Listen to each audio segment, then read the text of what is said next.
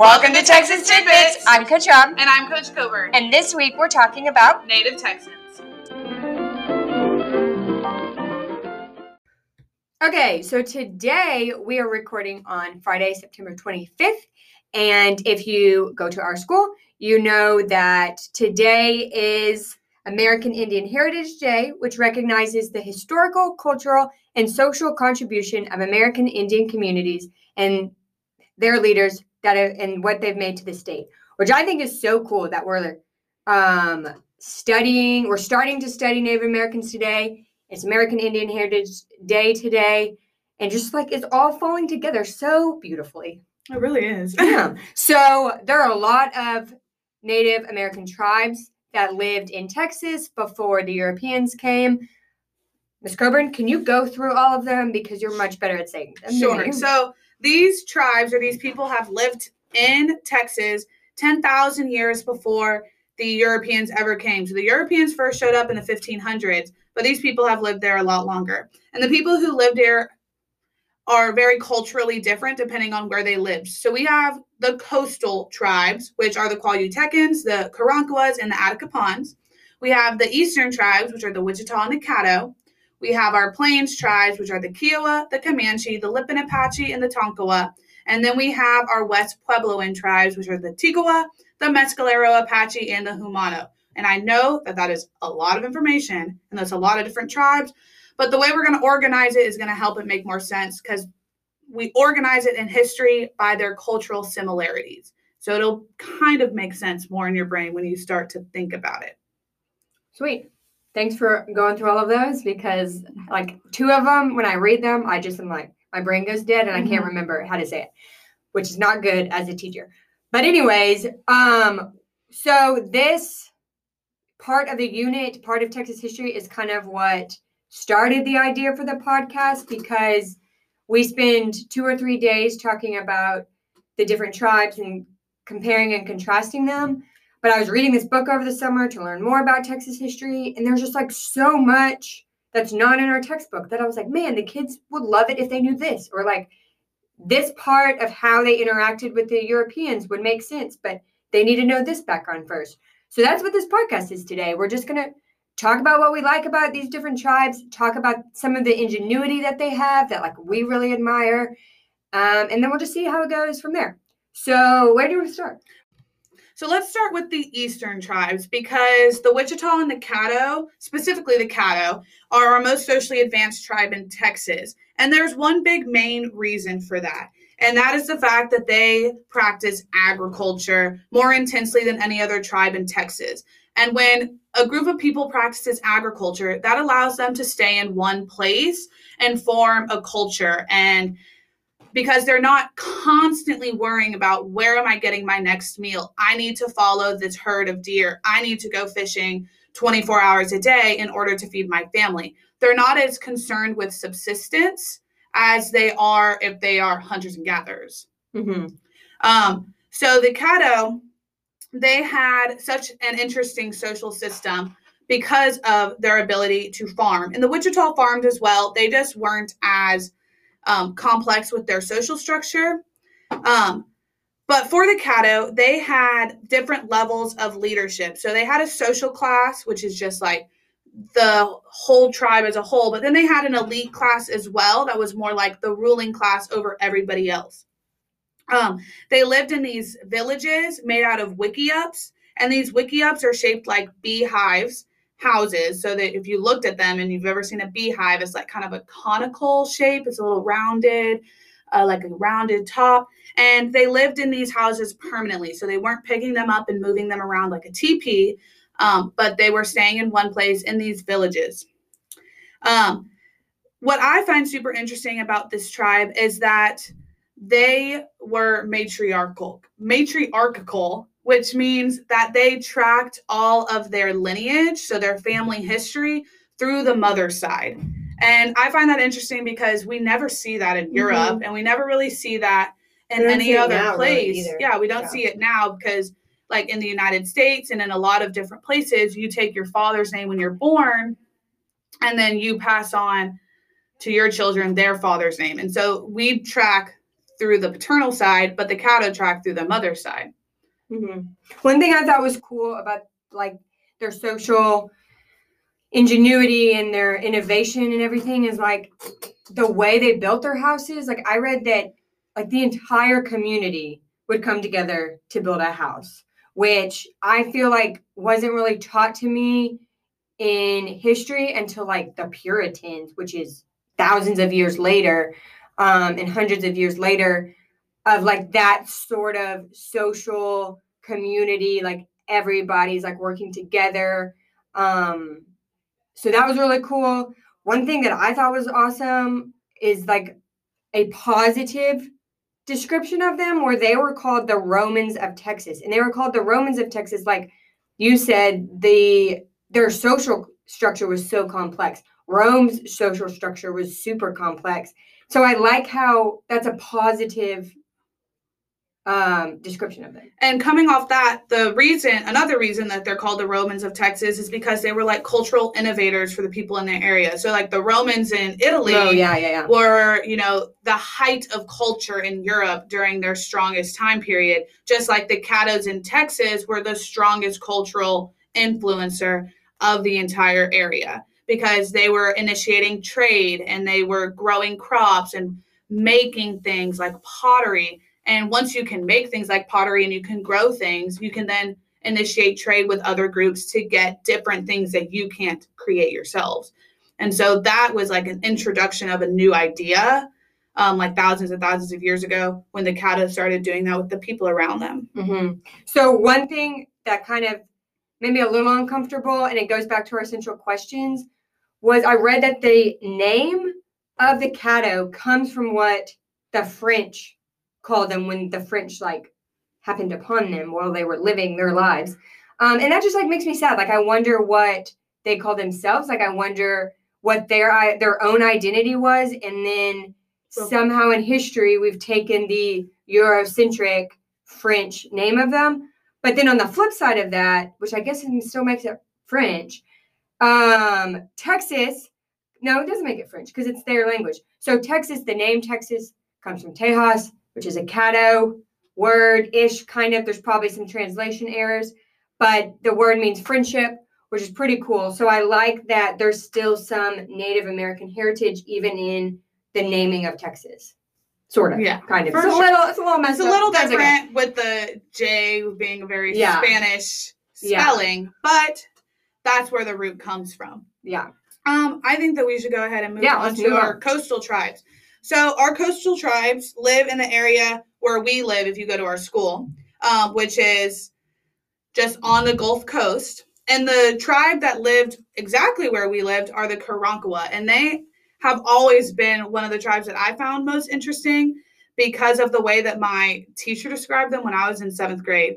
So the way that she described it was that when the Spanish came and they like came to the shore of Galveston Bay, they like got out off their ships and they saw these men and women like walking around and they were like, oh my goodness, these are some big people. They were like, these are some giant people because they had never seen people as striking as the Karankawa.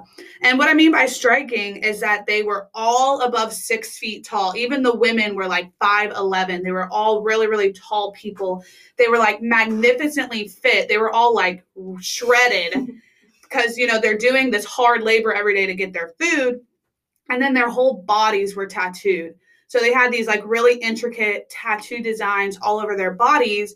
And so just as a whole, when you see like 25, 6 foot tall, shredded, tattooed men, you're like, wow, that's nothing I've seen before because the Spanish weren't very familiar with tattoos at the time. They were all like 5'4" because they were like European and that's how tall Europeans were back in the day. And it was just like a group of people that was like really unique visually, which sounds bad, but like the Spanish were just shocked. Like, and I just think that's hilarious. Like that they were just like, wow. Like they were like taken aback. And if you read their notebooks, they like write in their notebooks being like, wow. Like they really were. And I just think that that's really funny. I love the Karankawa. Did I say that right? Yeah. Okay. Because like I just read so much about them, and they just seem like what we think of as like normal people. They seem like really good family. Really people. good family. Like in my book, it said that they loved their children. They kept dogs, which is cool. And my favorite part about what you just described is like your perspective was like the Europeans were terrified of them. But then I read, and this is more next week about the Europeans, but it just is so fitting of like why I love them so much. So the Europeans came, they like shipwrecked. It was really, really bad. They were like all about to die. So they, in contrast to the Karankawa, were like super skinny, like just sickly looking. I mean, they barely made it to shore. And I read that when the Karankawa found them, they sat next to them and they cried for like a half hour because they were so upset about how horrible the Europeans looked. They're like mourning them. And I don't feel like we get. That's such a. When we think about history, we think about emotions and we think about like real people having like real lives and stuff. And to see these people just wash up ashore about to die, and they had like a compassionate. Right. It must have been a really like traumatizing experience to see like these new people come to shore. And like I'm sure that they had this very empathetic reaction. Like obviously they cried for half an hour, but they probably really wanted to help them be better. For sure. For sure. Love it. But what I also found interesting was that their name, Karankawa, it means in their language like lover of dogs. Love it. Because they did keep dogs and people found that really interesting. And then one of their favorite hobbies was wrestling. So they had sports and they were just hanging out, living their lives. But then like when it came to like what they eat, they were fishers because they lived on a coast. They didn't grow very many crops because our soil here is just not great for that. Learned that the hard way. But, you know, they were very interesting. Yeah. Let's go a little bit further south, the Qualitekans, which I love saying. It's so fun. But I really don't love their name because Qualutecan means people of Qualuteka. Yes.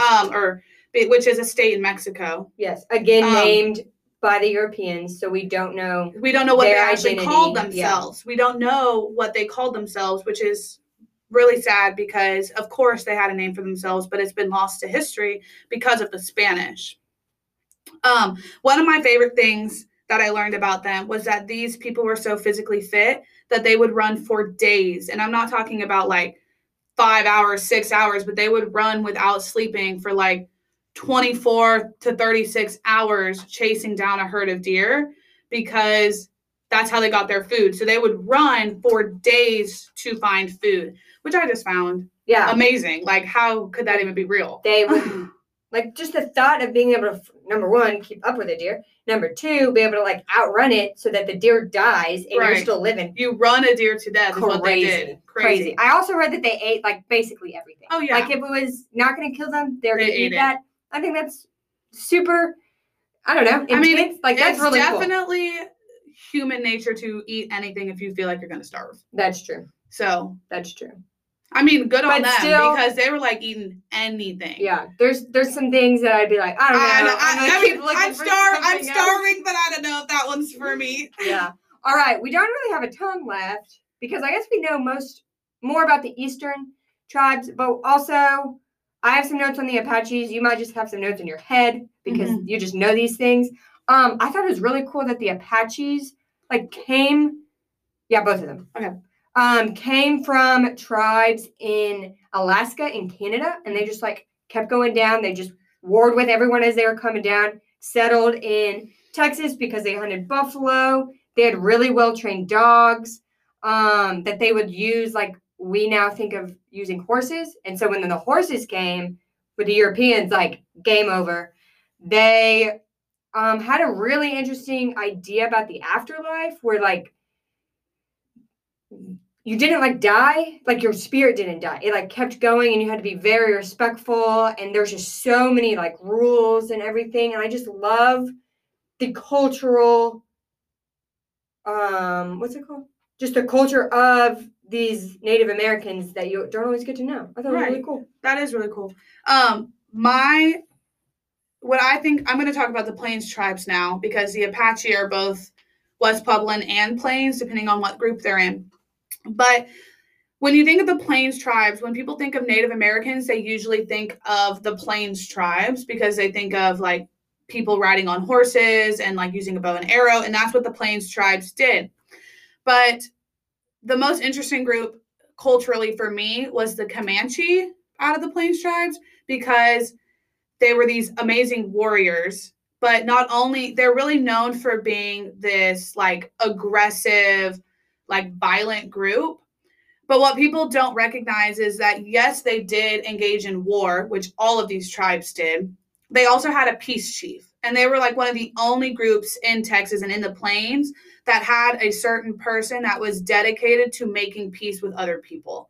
And so even though they have this reputation of, burying people in the ground up to their, necks and leaving them there to die, because that is something that they did, they also sought peace with people that they lived close with. So the Kiowa was one of the groups that they lived very close next to, and they had a peace agreement with them, because if they didn't, they would be in constant conflict with one another. And so the Comanche took it upon themselves to say, hey, let's go and make peace with these people, because, what else are you going to do if you live right next to somebody that you don't get along with? You have to make that agreement. And so I think that's interesting that we only really learn about their violence, and we never learn about their intent on making peace with other people, because that's still something that they did. They weren't just this group that went and killed people all the time. They were this group that sought peace with others when they thought that they could. Mm-hmm. So I think that's super interesting. And then for the West Puebloan tribes, they're super cool because they built these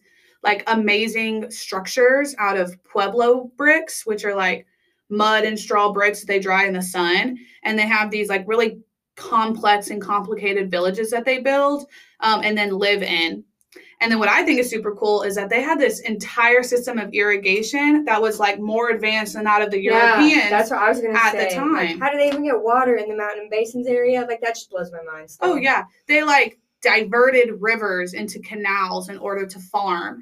And that is just like a whole level of engineering that is like really complex and difficult for people to achieve without complex mathematical systems. And they didn't have that. Yeah. But they were still able to like understand how to divert water in order to grow crops. And so they were able to stay in one place, which is just amazing, because I would not know how to irrigate an entire, 15-acre field with a shovel. I wouldn't even know how to do it like now. Yeah, like, exactly. That's what I'm saying. My garden right now literally died. I have a water hose and I can't grow crops. Yeah, I'm like happy if I grow a cactus. Oh man, I hope you enjoyed like all of this. I hope you liked listening to the things that we think are really cool. I hope you enjoy studying them. It's gonna be a great week. Oh.